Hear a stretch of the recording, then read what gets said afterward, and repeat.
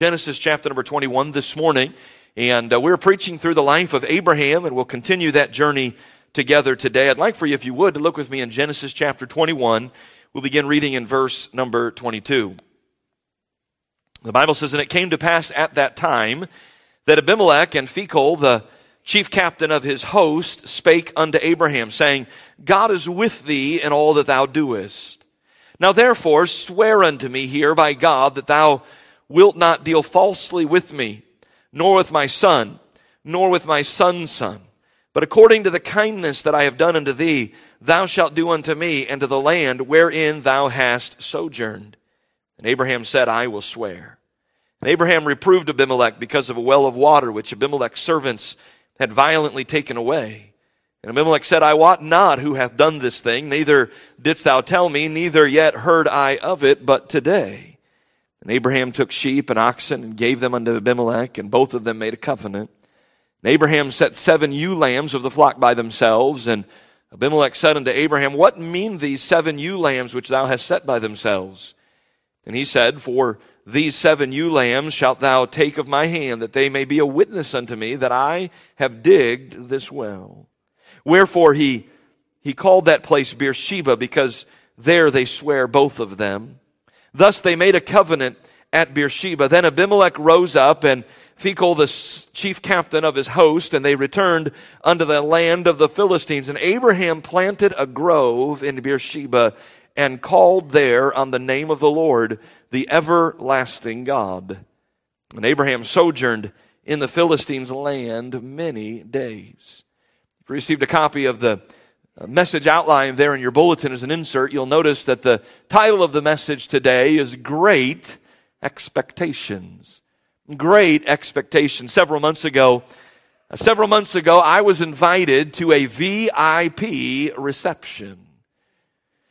I believe if it's not changed since I was a young man, I believe VIP stands for Very Important Person. I think that's what it stands for.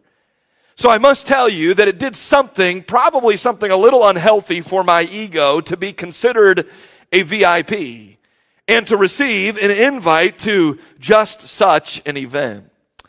I cleared my calendar for the occasion. I mean, it's not every day you get invited to a VIP reception in which you are a VIP.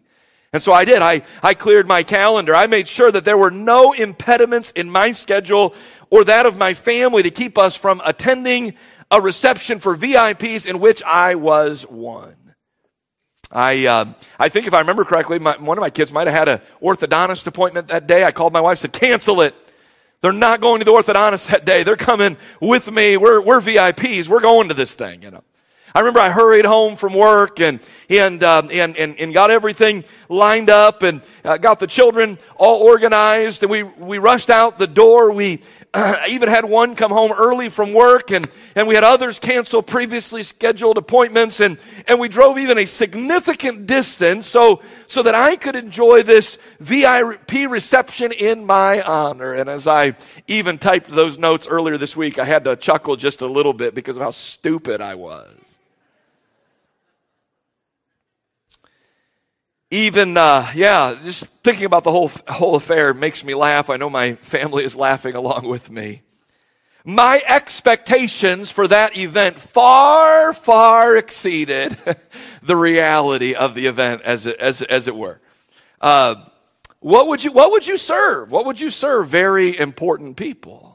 I mean, I'm driving there thinking I'm a very important person, and in my mind, I had visions of what was going to entail that reception, what was going to be involved, and obviously, I imagined it to be a certain thing, and it fell well below what I had imagined or envisioned it to be.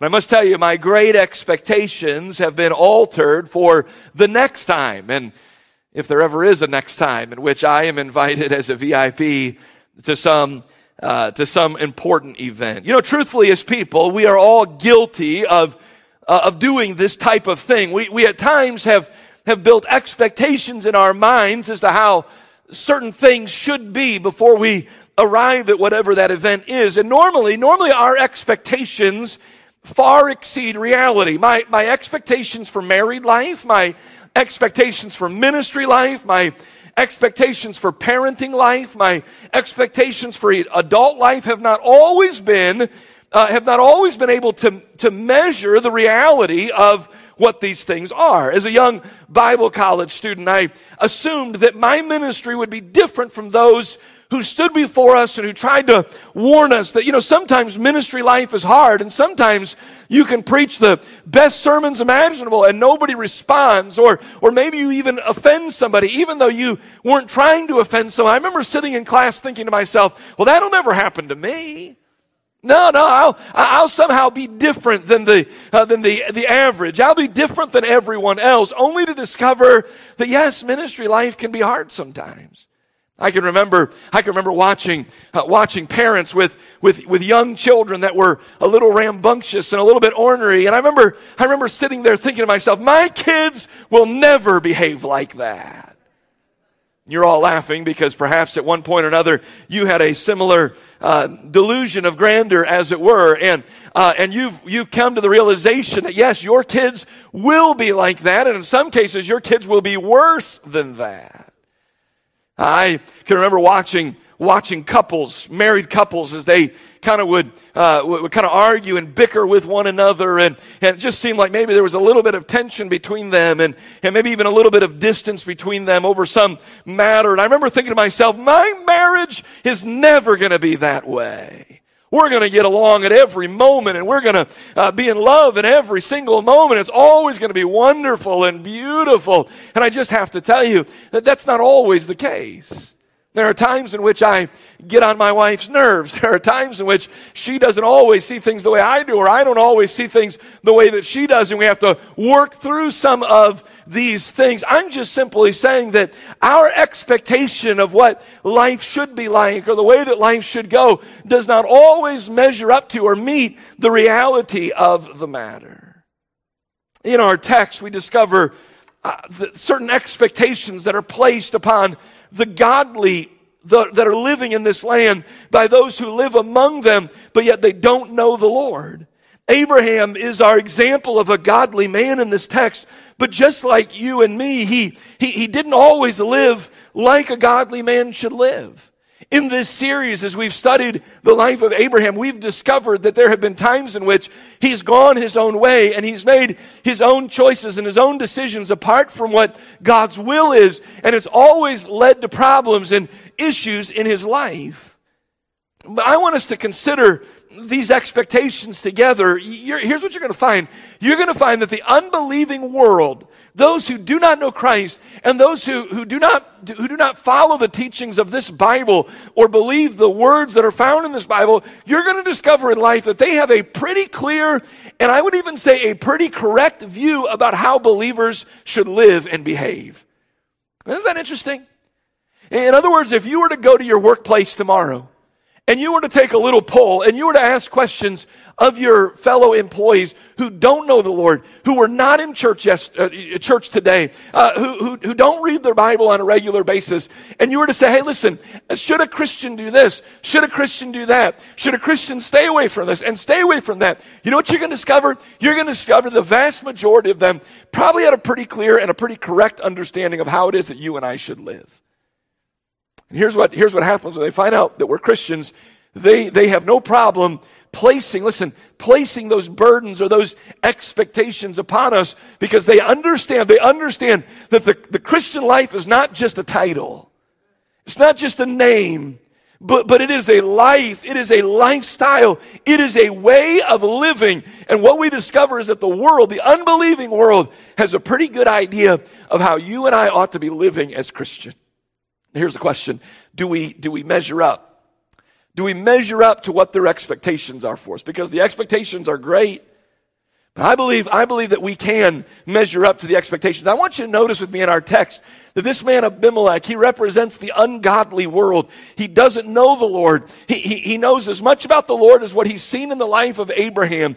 And yet, when he comes to Abraham, he places upon him certain burdens of expectations that we're going to see in our text. Number one, I want you to notice with me that the world expects, here's what the world expects out of you and I as Christians. Here are the great expectations of the world. The world expects to see God's presence among God's people. The world expects to see God's presence among God's people. Would you look at verse number 22? And it came to pass at that time that Abimelech and Phicol, the chief captain of his host, spake unto Abraham, saying, God is with thee in all that thou doest. So here comes this king by the name of Abimelech, who Abraham's already had interaction with in a previous chapter. And he comes to Abraham and he says, hey, listen, I want you to know something. When I look at you, I can see the hand of God upon your life.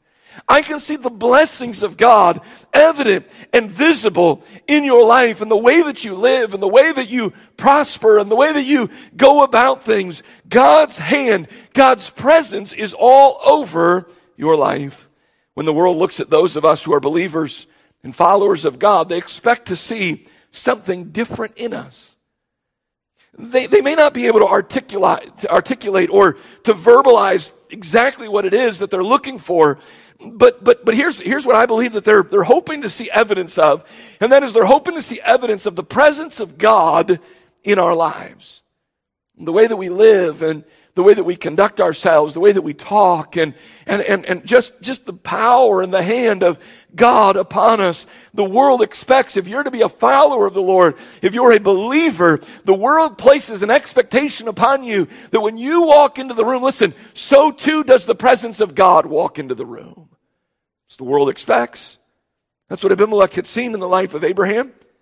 Interestingly enough, when they first met, Abraham was deceitful and he was full of fear. But since that point, Abraham had learned some things, and Abraham had amended his ways. And I want to just take a look at in what ways did Abimelech see the power and presence of God in the life of Abraham? In what ways can the world around us see the presence of God in our lives as well?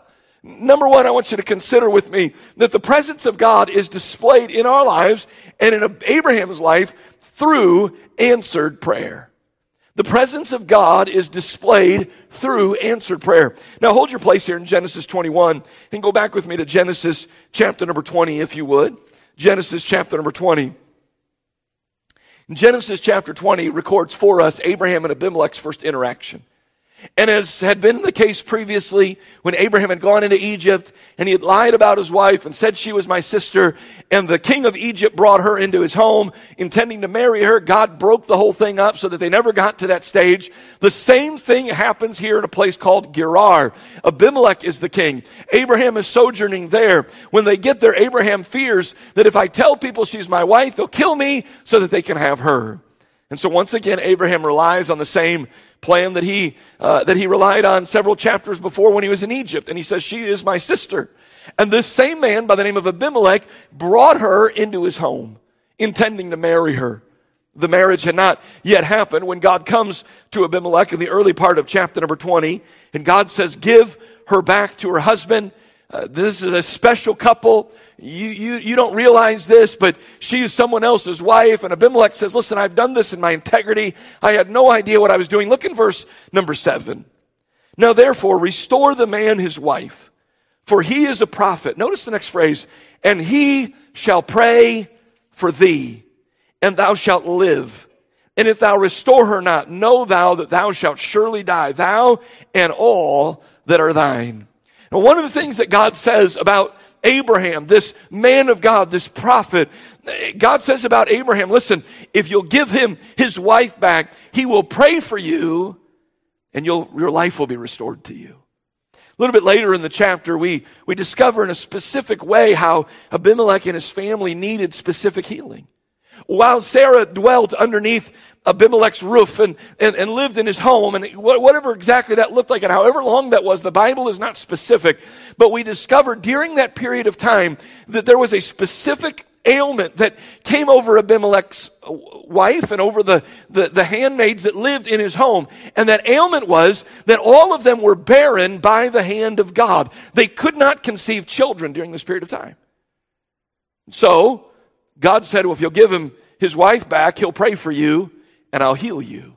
Look with me if you would in verse number 17. So Abraham prayed unto God, and God healed Abimelech and his wife and his maidservants, and they bare children. For the Lord had fast closed up all the wombs of the house of Abimelech because of Sarah, Abraham's wife. When God came to Abimelech and let him know that he was in a dangerous place because of his intentions with Sarah, a married woman, God said about Abraham that he was a prophet and that if he would restore Sarah to him, he would pray for him. And when Sarah was restored to her husband, Abraham did pray for Abimelech, and the Lord answered that prayer and healed Abimelech and his family. Can I just pause here for a moment and say that answered prayer is a powerful thing that can give evidence that the Lord is with us and that the Lord is among us. The Bible says in Isaiah 55:6, seek ye the Lord while he may be found, call ye upon him while he is near. In Jeremiah 29 verses 12 and 13, then shall ye call upon me, and ye shall go and pray unto me, and I will hearken unto you, and ye shall seek me and find me when ye shall search for me with all your heart. And then, of course, one of the most familiar prayer promises in all of the Bible, found in Jeremiah 33:3, call unto me, and I will answer thee, and show thee great and mighty things which thou knowest not. I want to ask this question of you this morning. How long has it been since God answered one of your prayers? You know, I find sometimes that we're way too general in our prayers. And I think maybe we do that on purpose. We do that because we figure if I pray generally, then, so I'll wake up and say, Lord, get me through this day. The Lord gets me through the day. All right, God answered my prayer. Now, what do we need God to do in this day? What is it that God wants to do in our lives today? Lord, bless the missionaries. No, get a little bit more specific with the thing. What is it that we want God to use our missionaries to do? How is it that we need to be praying for our missionaries? Lord, just bless my marriage. No, get specific about the thing. I'm just simply saying, listen, we need to see answered prayer in our lives on a regular basis. Develop a list, pray over the list, and see God do amazing things. Church family, do you still believe God answers prayer? I think we do, don't we? I think we do. I know we ought to. And so let's be a church that prays. And can I take this a step further? Can I say this? Pray for your lost friends. Pray for your lost neighbors. Pray for your lost coworkers. And pray over their needs. And let them know you're praying for them. Go to them. Perhaps maybe they've shared with you something that maybe it wasn't in the context of would you pray for me? It's just this is what's happening in my life. Wouldn't that be a great opportunity to say, listen, I'm going to start praying about that. They may know very little about prayer, but maybe they'll come back to you in a couple of weeks and they'll tell you, hey, that situation I was telling you about? Man, everything got settled. And you know what you can do? You can look at them and say, I'm not surprised. Why are you not surprised? Because I've been praying about it since you told me. And my God answers prayer. Don't you suppose that would enable them to see the presence of God in your life, the hand of God in your life? God answers prayer. The presence of God is displayed through answered prayer. But notice, secondly, the presence of God is displayed through miraculous power. Earlier in this chapter, something absolutely incredible had happened in Abraham's life. And we just have to imagine that the whole community living around them, everyone who was living near them, was made aware of this specific event. In Genesis chapter number 21, after Sarah waiting 90 years to be a mother, and Abraham waiting 100 years to be a father, after having been promised 25 years prior that this child was going to come and it was going to be born, that at Genesis chapter number 21, that promised child was finally conceived and was finally born. And notice verse number 5. And Abraham, when the child was born, was 100 years old when his son Isaac was born unto him. My first child was born when I was almost 25 years old.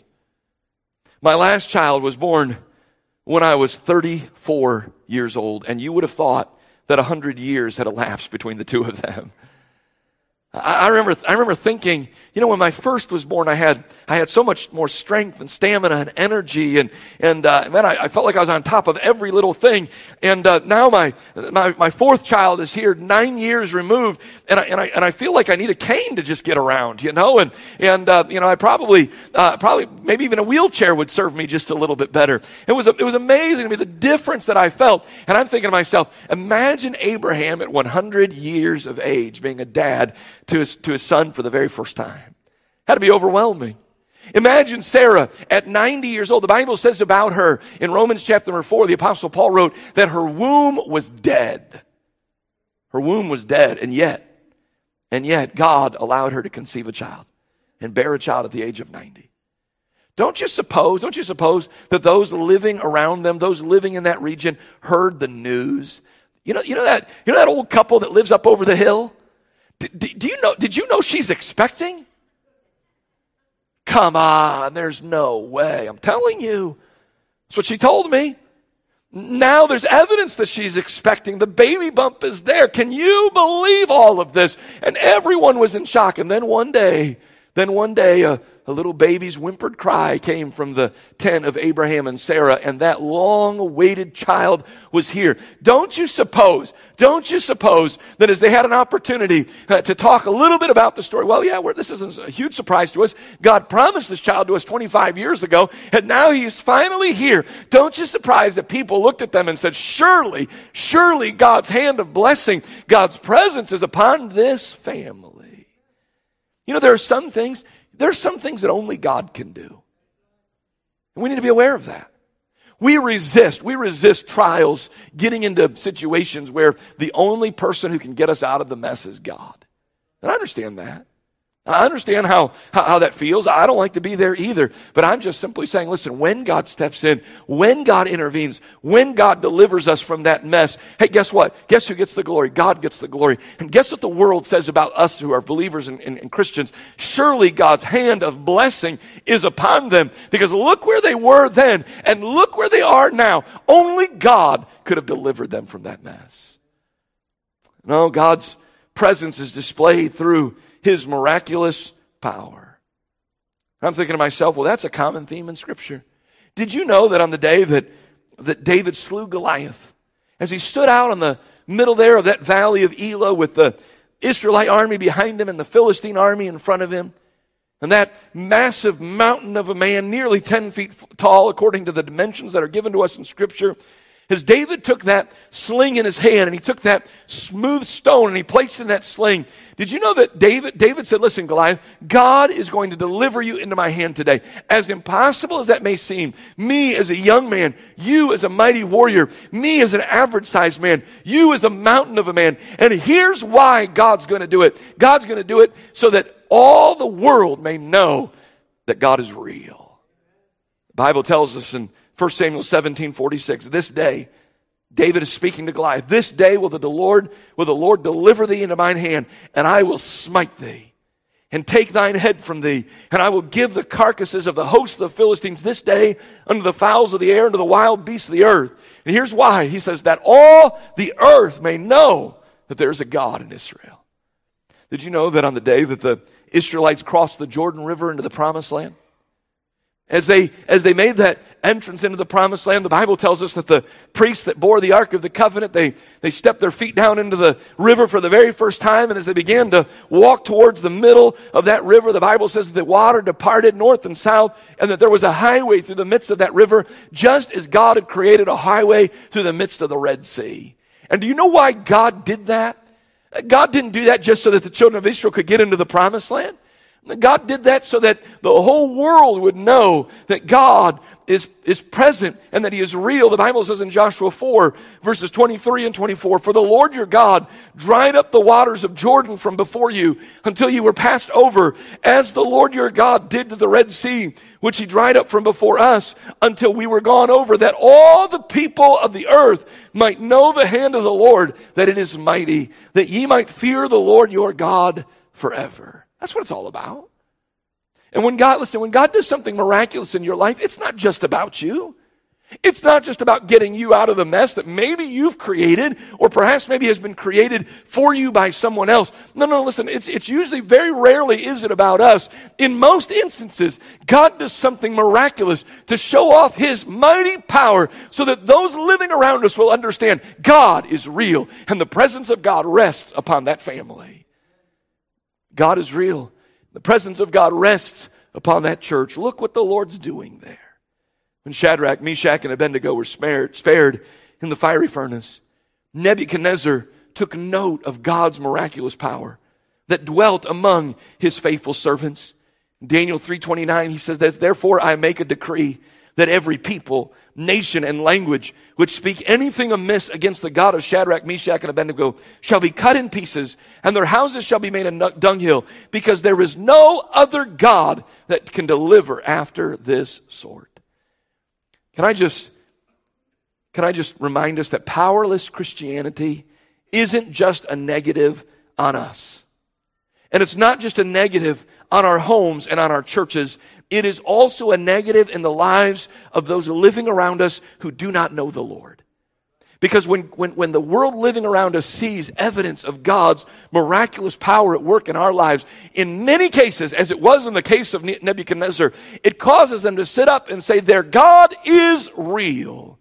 And who knows, maybe even some will repent of their own sin and trust in the Lord Jesus Christ as their own Savior when they see, listen, when they have the expectation that God's hand, His presence is among us, and then they see the reality of the thing.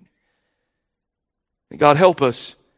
And may God help us to be people among whom the world can see the presence of God in our lives. But notice secondly, not only does the world expect to see God's presence in the lives of God's people, but notice secondly, the world expects to see God's character among God's people. As we move on to verse number 23, Abimelech says to Abraham, he says, I want you to promise me two things. I want to see these two things in your life.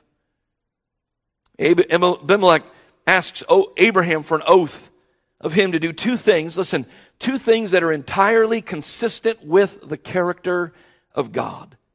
You know, we find themes throughout Scripture about who God is. Sometimes we call them, His personality traits, or it's what He's known for. And you know what I discover? I discover the two things that Abimelech wants to see in the life of Abraham are probably the two most evident things that we see in the life of God throughout the Scripture. And these things are the most common. And here's the point. If we are to be His children, there should be a family resemblance. I have a family. I have a family that I was born into. I have a family of children that were born to me. And I've been told on numerous occasions that we resemble one another. Just this past week, school was coming to an end, and we had an awards assembly here, and we had a bunch of folks that came. You know, not everybody that knows us or knows me well, and my dad happened to be at that particular event. He was there supporting my kids as they received, some awards and that sort of thing. And one of the moms of the children in our school came up to him afterwards, and she thought my dad was my brother.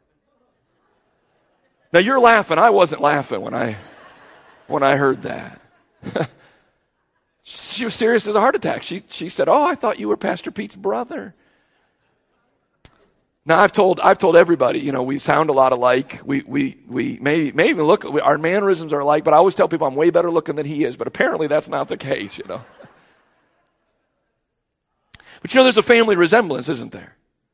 When you see someone's children, you can oftentimes make the connection. Oh, I know who your dad is. I know that by the way that you walk, or I know that by the way that you talk, or the way that you look, or whatever the case might be. And don't just suppose that the world ought to look at us and say, I know whose son you are. I know whose daughter you are. You have His character. What two things does Abimelech ask of Abraham? Notice the first thing that Abimelech demands to see in the life of Abraham. He says in verse number 23, now therefore swear unto me here by God that thou wilt not deal falsely with me. Now listen, God will deal with you, but God will never deal falsely with you. What Abimelech wants to see in the life of Abraham is this, and what the world wants to see in our lives, number one, is truth. Truth. it's completely in line, it's completely consistent with the character of God.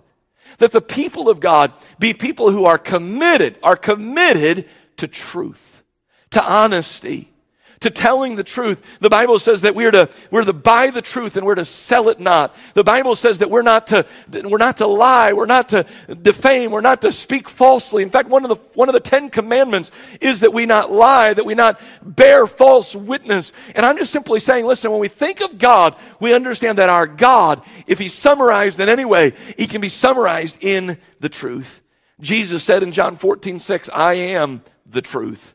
His arch enemy is the devil, who is the father of lies, according to John 8:44. Of Jesus, it was said of him in John 1:14 that he was full of grace and full of truth. John writes that when you know the Son, you know him, the Father. That is true in 1 John 5:20. And we know that the Son of God has come and hath given us an understanding that we may know him. That is true. And we are in him. That is true. Even in his Son, Jesus Christ. This is the true God and eternal life. Jesus identified himself to the church at Philadelphia in this way in Revelations 3:7. And the angel of the church in Philadelphia write, these things saith he that is holy, he that is true.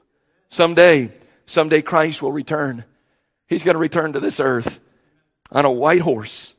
And on that day, consider closely his title. The Bible says in Revelation 19 and verse number 11, and I saw heaven open, and behold a white horse, and he that sat upon him was called Faithful and True. And in righteousness he doth judge and make war. Abraham previously in Genesis 20, Abraham had deceived Abimelech. And listen, as a result, Abimelech had to be told by God that Abraham was a prophet. You know why God had to tell him that? Because Abimelech couldn't have figured it out any other way. You see, prophets, preachers, men of God, believers ought to be the first people to tell you the truth. And instead, when Abraham arrived in Gerar, the first thing that he did was he lied. He was deceitful. God had to come along and basically say to Abimelech, listen, I want you to know he is a prophet. I know it doesn't sound like it, but he is a prophet. Why didn't it sound like it? Because he had lied. Because he'd been deceitful. Listen, the world expects when you identify yourself as a believer in your workplace, in your neighborhood, in your family, wherever it is that you live, the world expects, okay, you're a Christian, then you ought not to be deceitful. You ought to tell the truth. You ought not to lie. Why? Because that's who our God is. Notice the second thing that we discover in our text, that God's character is known for truth. But notice the second thing, and that is not only truth, but kindness. Finish the rest of the verse with me. He says, don't deal falsely with me, nor with my son, nor with my son's son, but according to the kindness that I have done unto thee, thou shalt do unto me, and to the land wherein thou hast sojourned. Now, I want to remain true to the text, so I'm going to use this word for the outline, but truthfully, God is love, and because he loves us so much, here's what it leads him to do. It leads him to consistently treat us with kindness. So in other words, we could even exchange the word kindness for love. And when we think about God, what do we know God to be? God is truth, and God is love. And in fact, did you know that the two words love and kindness are woven together many, many times throughout Scripture? And here's how it's found. It's found as the word loving kindness. And it's spoken specifically about God.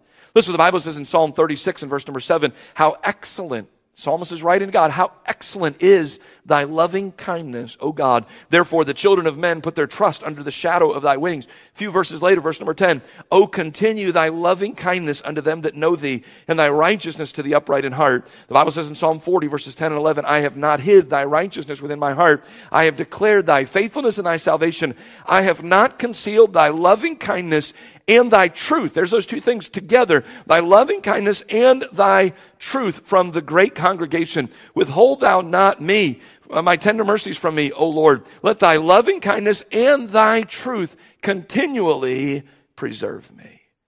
And then Jeremiah 9:24, but let him that glorieth glory in this, that he understandeth and knoweth me, that I am the Lord which exercise loving kindness, for in these things I delight, saith the Lord. Now again, upon their first meeting, Abraham's actions resulted in Abimelech and his family being placed in a very dangerous bind. Abraham is not known as a child of God because of his lack of kindness in this matter. Because of Abraham's lie, Abimelech acts in a way that would be consistent with the world that he lived in. He did not realize that this was someone else's wife, and so he just brings her in his home, assuming, well, I'll just marry her then. And as a result, the Bible says that all of Abimelech's family was made barren. They could not conceive children for a time. Who knows, maybe there's some other health issues that enter the equation as well until Abraham prayed for them. And Abimelech could have looked at Abraham and said, well, that wasn't very kind of you. You lied to me, and because of your lie, we acted upon what you told us to be true. We did this in ignorance, and as a result, you almost made things very difficult for our family. And now Abimelech is coming back to Abraham, and he's saying, listen, treat me with kindness. I've shown you kindness. I've tried to do the right thing when I was confronted with what I had done that was wrong, and so from here on out, would you treat me with the same kind of kindness? You know, our world today is no different. Our world anticipates God's people to display God's character, to reflect truth and loving kindness in our dealings with them. And listen, may they never be disappointed in these expectations. You know, I might have been a little bit disappointed in the reception that I was going to, thinking of what it was going to be. But listen, the world has expectations about our lives. May they never be disappointed. May they never look at what they think they should be getting from a Christian and receive something far less than what they expect a Christian ought to be and how a Christian ought to live. Number three, notice that the world not only expects to see God's presence among God's people and see God's character among God's people, but thirdly and finally, the world expects to see faithful worship among God's people. Would you look in verse 33? The Bible says, and Abraham planted a grove in Beersheba and called there on the name of the Lord, the everlasting God. Some of you live in a neighborhood where you live close to your neighbors. And as a result, we sometimes can begin to almost pick up on the habits and the patterns of our neighbors, can't we? Now, I live close enough to my neighbors to know sort of what they're doing and where they're at, and we've got to know them just a little bit. My neighbor to the left of me goes to church on Saturday. She's Roman Catholic. Yesterday I was out in the yard doing some things, and all about the time that she normally does, the garage door opened and she pulled in. She had been at her Catholic church for Mass a little bit earlier that day. I knew exactly where she had been. That's the pattern of her life. That's what I've come to expect out of her. She goes to church on Saturday. She knows about our family that we go to church on Sunday. And then we don't just go Sunday morning, but we also go back on Sunday night.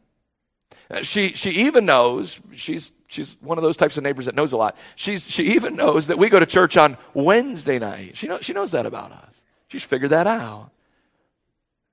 She has certain expectations from us.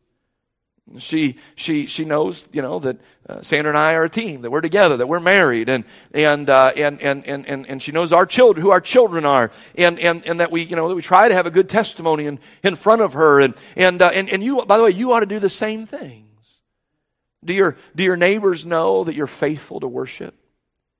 Some of you, if you were to stay home from church today and you're out in the yard doing something, your neighbor would come to you and they would say something like this: I thought you go to church on Sunday.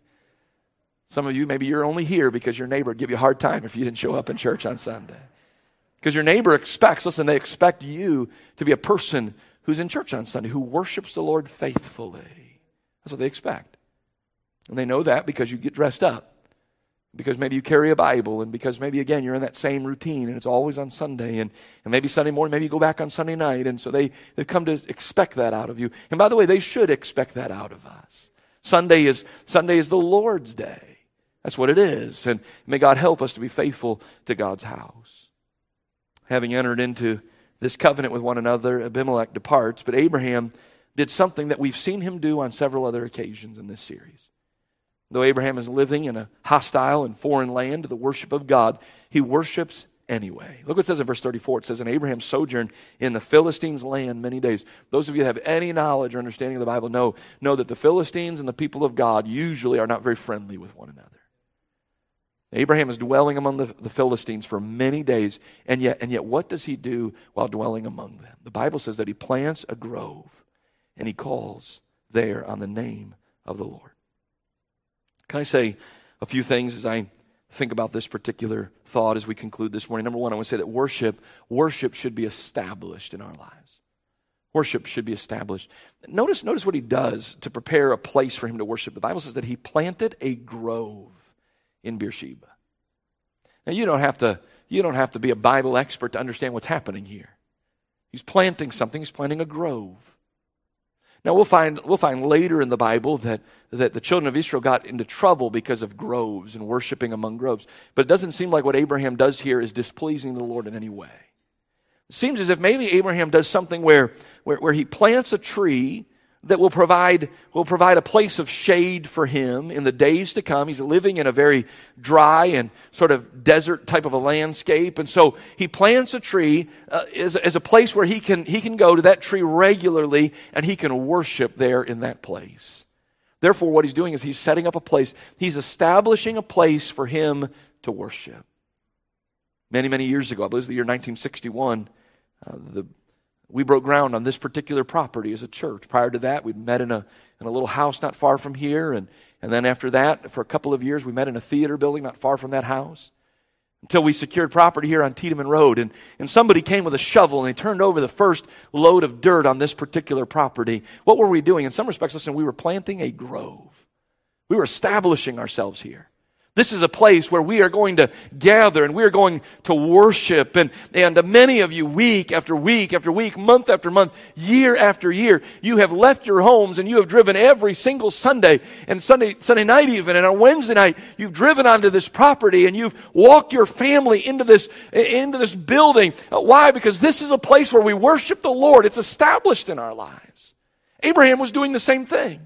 Can I say that when we think about worship, there really are two types of worship that God has ordained and established. Number one is what we would call private worship. It's the worship that we enjoy alone with God, privately, away from everyone else, away from the noise and the chaos of our culture. And can I just say that I believe every Christian, and I would say even your unsaved neighbors would say that as a Christian, you ought to have a time where you meet alone with God. It's vital. It's vital to your success in the Christian life. And some of you, perhaps you've struggled to make headway and to do the right thing, and you've constantly wondered, what am I doing wrong? And I'm just simply saying, if you don't have a time in which you're meeting with the Lord every single day, that might just be it. Private worship is of utmost importance. Christians should have a time and a place where they meet with the Lord every day for strength, for guidance. And by the way, Jesus is our example in this. Did you know that the Lord Jesus Christ, God in the flesh, the Messiah, the Son of God, felt like that was necessary in his own life? The Bible says in Mark 1:35, and in the morning, rising up a great while before day, he went out and departed into a solitary place and there prayed. The Lord Jesus Christ was in the habit of private worship, finding a place alone, apart, a solitary place where he could get alone with his Father and pray. And you and I ought to develop the same types of patterns. Do you have a place in your home that is established as a place where you meet with the Lord? It's a beautiful place. That's a wonderful place. It should be a private place. It's awful hard to get alone with God with the family up around and doing different things. Sometimes you might have to get out of bed just a little bit early, but it's worth it. You might have to rise up a great while before day in order to make it happen. But listen, our worship should be established. But notice we see not only that there's the idea of private worship, but then there's the idea of public worship. Public worship consists of us gathering together with fellow believers in a public setting to worship the Lord. We call the people committed to this in a specific place, we call those people the local church. Church meets regularly, and those who are part of the church should be committed to being present when the church meets. And what is a church? Church is a family. If you found out your family was getting together apart from you, how would that make you feel? Kind of lousy, huh? Well, why didn't anybody invite me? I'm part of the family, aren't I? You know how many of God's people, they know the family's meeting, but they just choose to disregard it. They know the family's getting together. The family's going to sit around a table, as it were. They're going to feast on not literal food, but they're going to feast on the truth of God's word. And yet lots of people just say, that's really not that important for me. I don't need that as much as maybe some others do. Can I say, listen, it's not sufficient. It's not sufficient to get together with the family while sitting in your living room watching it on television. I'm thankful for live stream, and we live stream to a lot of folks, and a lot of folks, they rely upon it because they cannot leave their homes. But sometimes, and I'm afraid maybe over the last few years, that's just become very convenient to do. It's easier just to stay in my home. It's easier just to maybe be in my car and just streaming the pastor while he's preaching. Listen, you miss something. You miss something by not being here. Now, maybe during the 2020 year, we maybe live stream some family gatherings, but we don't do that anymore, do we? It's a birthday party. What are you doing? I'm logging on to YouTube. Well, why are you logging on to YouTube? Well, because we're going to celebrate the birth of my... Now, if he lives in another city, that's one thing. But if he lives down the street, you want to be there, don't you? When the church meets, listen, when the church meets, the church gets together, we're meeting with the Lord. It's our public worship. Therefore, we ought to be committed to being in God's house. It ought to be established in our lives. Plant the grove and be there consistently. But notice, secondly, our worship should be biblical. Not only should worship be established, but it should be biblical. Previously, Abraham had known and referred to God as the Most High God. We find that in Genesis 14 and verse number 18. And then he called God the Almighty God in Genesis 17:1. But here he adds to a new understanding of God that is also biblical and proper. He calls him the Lord. And notice, the everlasting God. Now let's just be honest. Most High God and everlasting God are not the same thing, are they? They're two different elements of who God is. Most High God and Almighty God, those are two different things. Most High refers to his position. His Almighty element refers to his power. And then in here, the everlasting nature refers to him as an eternal being with no beginning and no ending. And all of these are completely biblical. They're in line with who our God is. Living in a temporal body, in a temporal world, with everything we see being in a state of deterioration, it brings, I don't know about you, but it brings me great comfort to remember that my God is everlasting. Everything around me is wearing out, including this body that I'm in, but my God never wears out. Everything around me is getting tired, it's getting fatigued, it's getting wearied, but my God never slumbers, he never sleeps, he never gets tired. You say, well, I thought he took a day of rest. He took a day of rest in the book of Genesis, not because he was tired. He did that to show us an example of what we ought to do on a weekly basis. That's who our God is. He's everlasting. And when we worship him, we can worship him and refer to his position. He's the Most High God. We can think about his power. He is the Almighty God. And here Abraham adds another element to his worship of God. He learned something new. And by the way, though some of you have been saved for many years, it's a wonderful thing every once in a while to learn something new about your God, isn't it? And every time we open this book and have time of private worship and even time of public worship, there is the possibility that God is going to show us something about himself that we never saw before. Perhaps maybe you've gone and you've thought of him being the Most High God and you thought of him being the Almighty God, but maybe you've never given a whole lot of thought to him being the everlasting God. But that's who he is. He is eternal. His truth is everlasting. Isn't that great to know? And did you know that his life, the life he offers to us, is everlasting as well? The Bible says in John 10, 27 and 28, my sheep hear my voice, and I know them, and they follow me, and I give unto them eternal life. Well, that's in line with God's character too, isn't it? Because if God is eternal and everlasting, and he's giving life to his people, that life that he gives should also be eternal and everlasting. And by the way, it is. It's possible that there's someone that's come into this room this morning, and you don't have God's eternal, everlasting life. That's how you came in, but that's not the way you have to leave. If you'll be willing to do so, you can humble yourself, you can repent of your sin and acknowledge its presence in your life, and you can look to Jesus Christ, who alone can save you from your sins. And you can you can walk out of here today with everlasting or eternal life. Doesn't matter how old you are, doesn't matter what you've done in your past, doesn't matter whether you're a guy or a girl, none of that matters. Doesn't matter what color skin you have, what language you spoke in the beginning where you were born. Listen, Jesus loves everyone. And anyone can be a sheep in his pasture who hear his voice and follows him. He gives them in return, he gives them eternal life.